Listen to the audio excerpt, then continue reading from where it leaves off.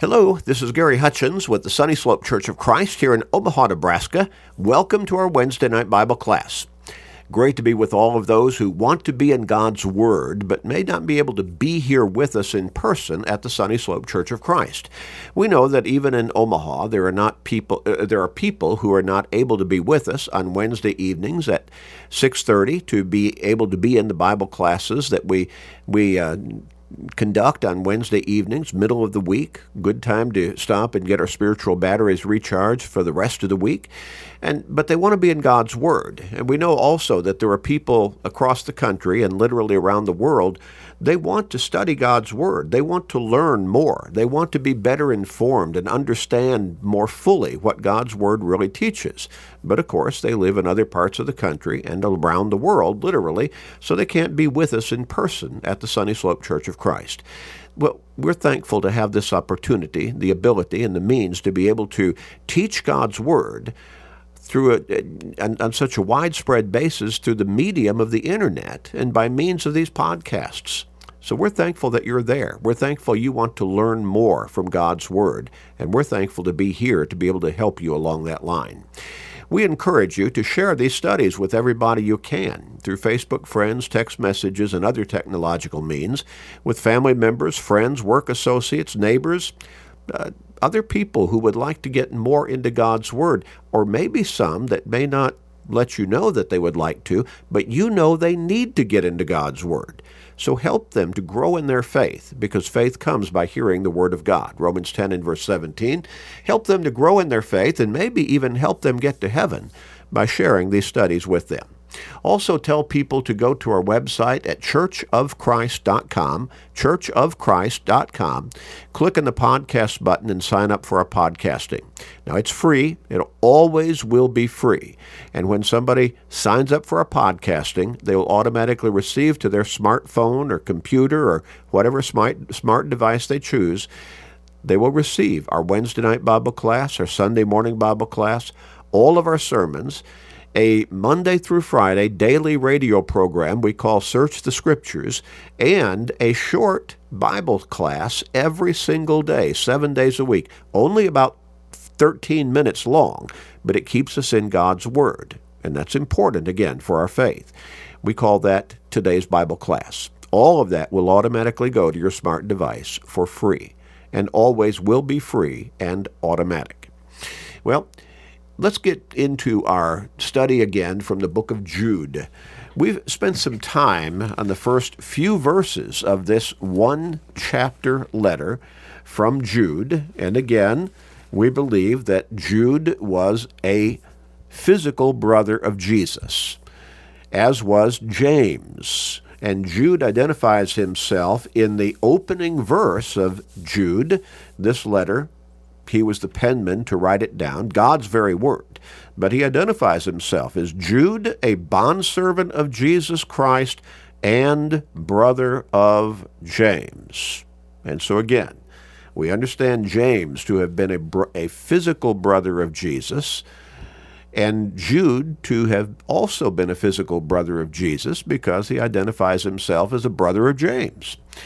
Now, Jude identifies himself further as a bondservant of Jesus, and then he addresses this particular letter to those who are called, sanctified by God the Father, and preserved in Jesus Christ. And as we went into some depth and detail, analyzing those particular descriptions as to whom James addresses this letter, we kind of boil that down, we can say he's talking about Christians. He's talking about true Christians, the church, because they are the ones who are called. And we're called by the gospel, 2 Thessalonians chapter 2.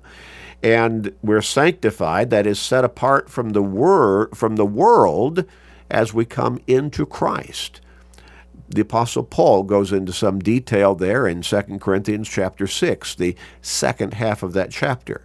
And then preserved in Christ Jesus, well, as the Apostle Peter put it in 1 Peter chapter 1, he talks about how we, as we became Christians, have become partakers of an inheritance that is reserved in heaven for us, an inheritance that is incorruptible and undefiled and that does not fade away. 1 Peter chapter 1 and verse 4. So we're talking about ultimately our eternal home in heaven. Well, interesting and very, very illustrative kind of an address, and as to whom this letter that Jude is writing is addressing. He's writing it to Christians, to the Lord's church.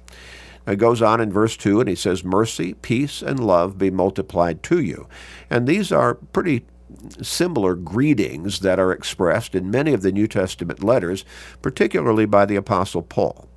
Now in verse 3, Jude goes on and he says, "Beloved, while I was very diligent to write to you concerning our common salvation," now again, our common salvation through the gospel of Christ. We are called to come to Christ for forgiveness and salvation through that gospel message of salvation that Jesus brought to mankind here on this earth from heaven itself. All right? And we're all called in the same way, through that gospel message. The Apostle Paul wrote in Romans chapter 1 and verse 16, "I am not ashamed of the gospel of Christ, for it is the power of God unto salvation to everyone who believes, to the Jew first and also to the Greek." So in other words, to everybody. It is the same gospel message that Jesus proclaimed when he came to this earth almost 2,000 years ago, and it is the same gospel message that will be proclaimed to lead people to salvation in Christ until the Lord comes again, whenever God determines that day to be. Well, so he says, while I was very diligent to write to you concerning our common salvation, I found it necessary to write to you, exhorting you to contend earnestly for the faith which was once for all delivered to the saints. Now, as we pointed out in our last time together, that word contend is a strong word, very active, and then attached to that is an adverb that emphasizes the activeness even more. Contend earnestly for the faith which was once for all delivered to the saints.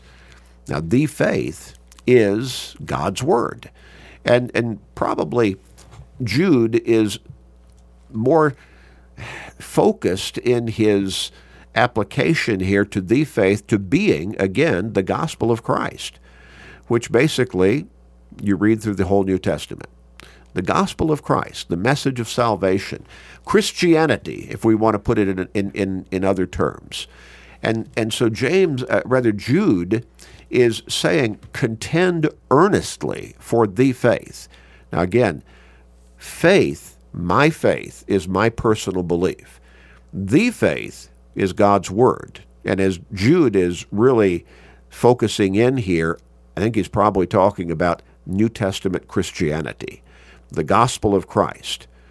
And so faithfulness is my putting my faith into action through faithful, consistent, obedient dedication and service to God according to how I'm instructed by the faith, God's word. So God has given us his word, the faith, to guide us to faith, my personal belief, my faith, that should lead me to faithfulness. And that includes obedience to the faith, the teaching of God's word. Faithful lifestyle as a Christian dedicated to our Lord and Savior Jesus Christ. Now, Jude writes this letter, again, just one chapter, only 25 verses, and the primary focus of this letter is to warn against and encourage Christians to be on guard against false teaching and false teachers. There's a whole lot of false teachers out there today. And I think we can say pretty much since the church was established on Pentecost almost 2,000 years ago until today, there have always been a lot of false teachers. When you read through the book of Acts, the early history book of the New Testament church, of Christianity, Paul Yeah, he deals with false teachers. When he writes Galatians, he's dealing with false teachers. It was a problem from the very beginning of the church, just about, and it's been a problem ever since, up until this day. And I suspect will almost undeniably, unquestionably be a problem until the Lord comes again. Whole lot of people out there who are teaching false doctrine. They're teaching things that are not in conformance with God's Word. Now, those who are teaching false teaching, and doctrine simply means teaching, so they're teaching false doctrine, they are false teachers. Now, that might bother some people, and it might bother those false teachers themselves. They might be saying, well, what are you talking about? I'm teaching God's Word. You're not teaching it accurately. You're adding things to it, or you're taking things from it. When Paul was writing to the Galatian congregations, he said, I'm amazed that you are so soon turned away from what you have been taught to another gospel. Then when he said, which is not another. And so he says some false teachers have come in, and they are swaying you away from the true gospel to a perverted gospel. And he said there are some who want to pervert or twist the gospel. Now, as I've emphasized, when you change the gospel of Christ, it is no longer the gospel of Christ. It's now the gospel of you.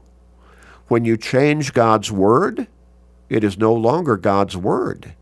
It is your word. Because truth is narrow. And truth always is narrow. So Jude here, he instructs, he exhorts, contend earnestly for the faith, which was once for all delivered to the saints. Now, let's turn to Acts chapter 20. Acts chapter 20. As I said, even during Paul's ministry, and this would have been in the early years of the church, he is already dealing with and teaching against false teachers. Here he is in Acts chapter 20. He is talking to the elders of the church of our Lord at Ephesus, or from Ephesus. And so, beginning with verse 28, he says, take heed to yourselves and to all the flock among which the Holy Spirit has made you overseers. So he's talking about the church at Ephesus. These were elders overseeing the church at Ephesus. He says, to shepherd the church of God, which he purchased with his own blood. For I know this, that after my departure, savage wolves will come in among you, not sparing the flock. Now, what is he talking about? Is he talking about true wild wolves are somehow going to break into the gatherings of the church as they're come together to worship God? We might compare it today. Are they going to break through windows in the church building? Are they going to beat down the door? That's not what he's talking about when he says savage wolves. He's talking about false teachers. So he says, to shepherd the church of God, which he purchased with his own blood. For I know this, that after my departure, savage wolves will come in among you, not sparing the flock. Well, who is the flock? The members of the congregation there in Ephesus, or members of the Lord's church everywhere. He goes on in verse 30, and he says, also from among yourselves men will rise up, speaking perverse things to draw away the disciples after themselves. Speaking perverse things, they're going to be teaching false doctrine. They're going to be perverting the truth of God's Word. Jesus said we need to know the truth because the truth will make us free. John 8 and verse 32. And that truth is none other than God's Word. John 17 and verse 17. And so Paul is putting the elders in the church at Ephesus, the Lord's church at Ephesus, on alert. He said, look, after I leave, false teachers are going to come in. He likens them to being savage wolves who are going to draw away disciples simply followers of Christ, true Christians, after themselves. And that's what false teachers try to do. They try to gain a gathering or a following through teaching their false doctrines. And then Paul goes on and he says, and even from among yourselves, false teachers are going to rise up, speaking perverse things to draw away the disciples after themselves. Again, trying to pull people after them, leading them by false teaching. And false teachers are often very skillful in the way they're trying to get across the false doctrines that they're purporting. And they gain followings. Well, Paul says to those elders at the church, from the church at Ephesus, you be alert, you be on guard, stand against them. In 2 Timothy chapter 4, 2 Timothy chapter 4, we find the Apostle Paul, he's at the end of his ministry, it would seem, upon this earth. And so he's a prisoner in Rome for the second time, and from the tone of this letter, sounds like he expects to be executed fairly soon. He's writing this to Timothy, and he says in verse 1 of 2 Timothy chapter 4, I charge you therefore before God and the Lord Jesus Christ, who will judge the living and the dead at his appearance in his kingdom, preach the word. What word? The word. Not just some word. Preach the word of God. Preach Christianity. Preach the gospel of Christ. He goes on and says, be ready in season and out of season. Now, when it's easy, when it's difficult. You preach the word when it's readily received and when it's rejected. You just keep preaching the word. So he says, be ready in season and out of season. Convince, rebuke, exhort with all long suffering and teaching. Keep teaching the word. Convince through the teaching of the word, the positive teaching of the word, but also when it's necessary, rebuke false teaching. Rebuke sinful practices and lifestyles. Exhort, encourage, and do this preaching and teaching on an ongoing basis with all long suffering, that is patience and teaching. Keep on teaching the truth. For the time will come when they will not endure sound doctrine. Now, what is sound doctrine? True teaching. The true teaching of God's word. And Paul is foretelling here to Timothy, there's going to come a time when members of the Lord's church are not going to endure sound doctrine. They're not going to like to hear the true teaching.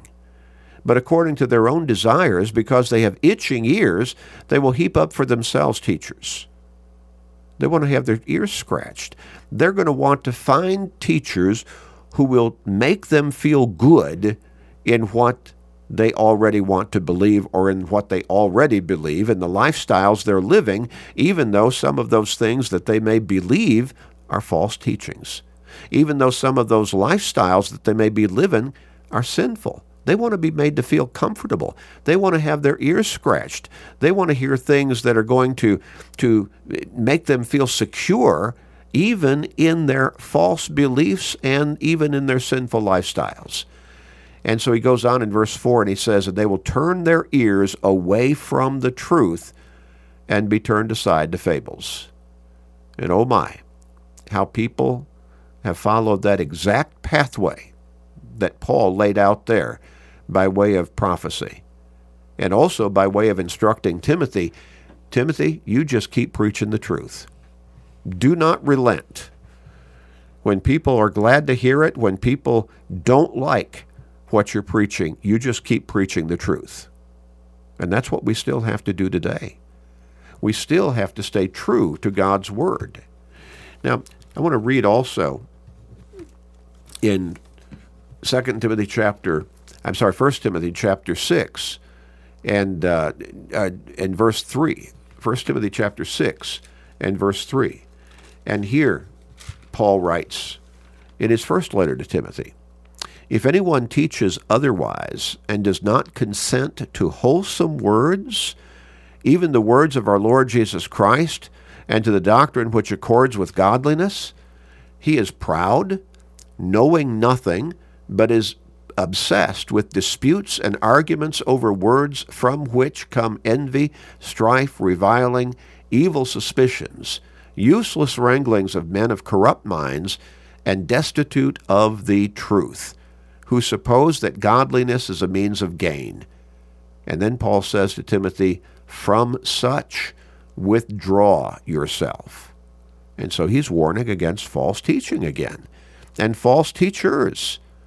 Someone who comes in and teaches different from what Paul has taught Timothy and from what Paul has taught Timothy to teach to congregations and to individuals as to how to become Christians and how to be true to God by following the teachings of Jesus Christ faithfully, the teachings of God's Word.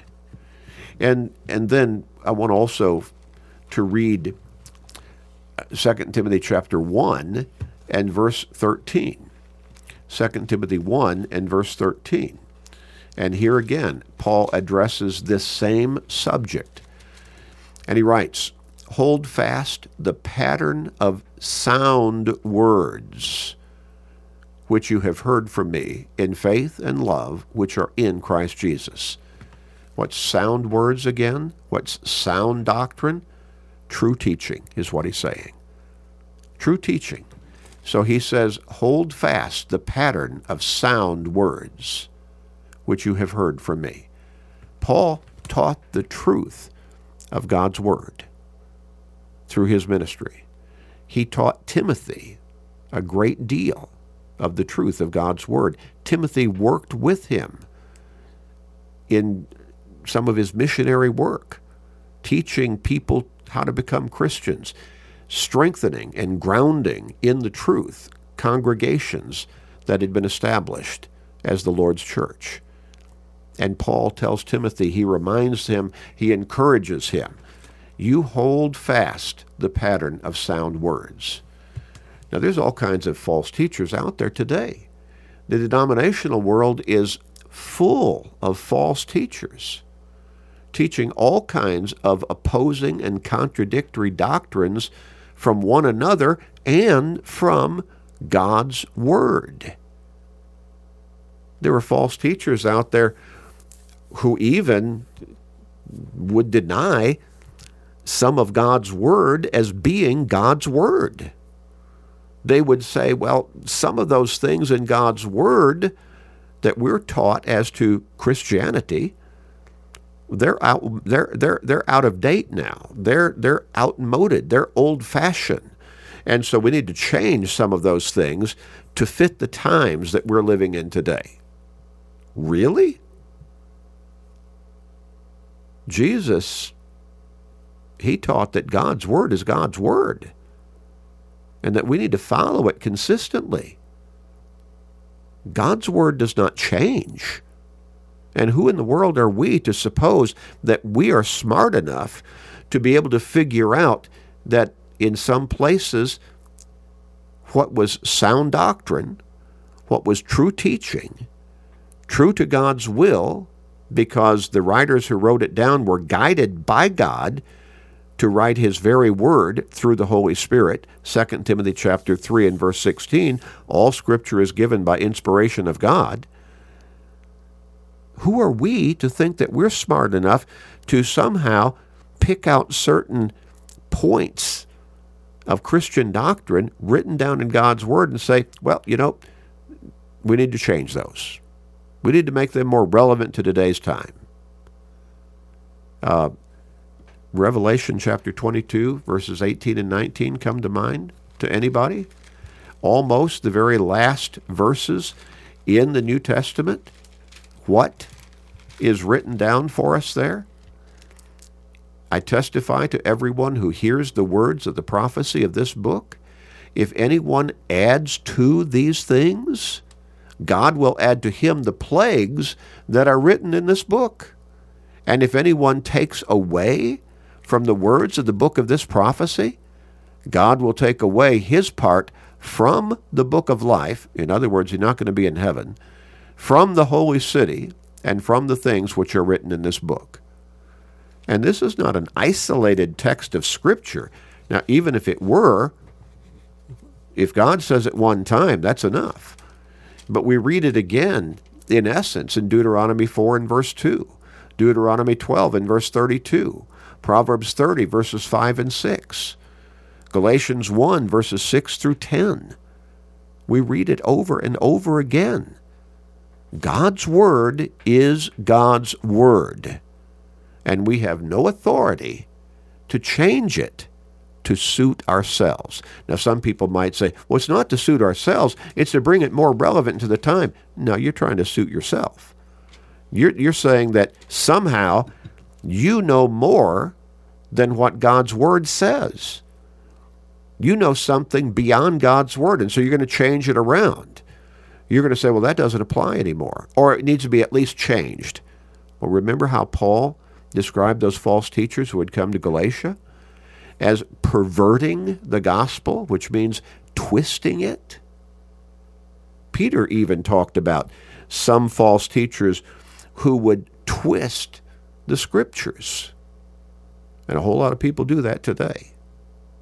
They twist it. They twist what the word says. They want to change it. In their mind, they think they can improve upon it for today's times. And that is simply false. Simply false.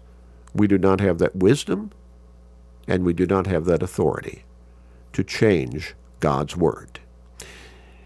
We'll pick up here next time. Let's pray. Father, thank you for giving us your word, the Bible. Thank you for guiding us in your will through those instructions in your scriptures.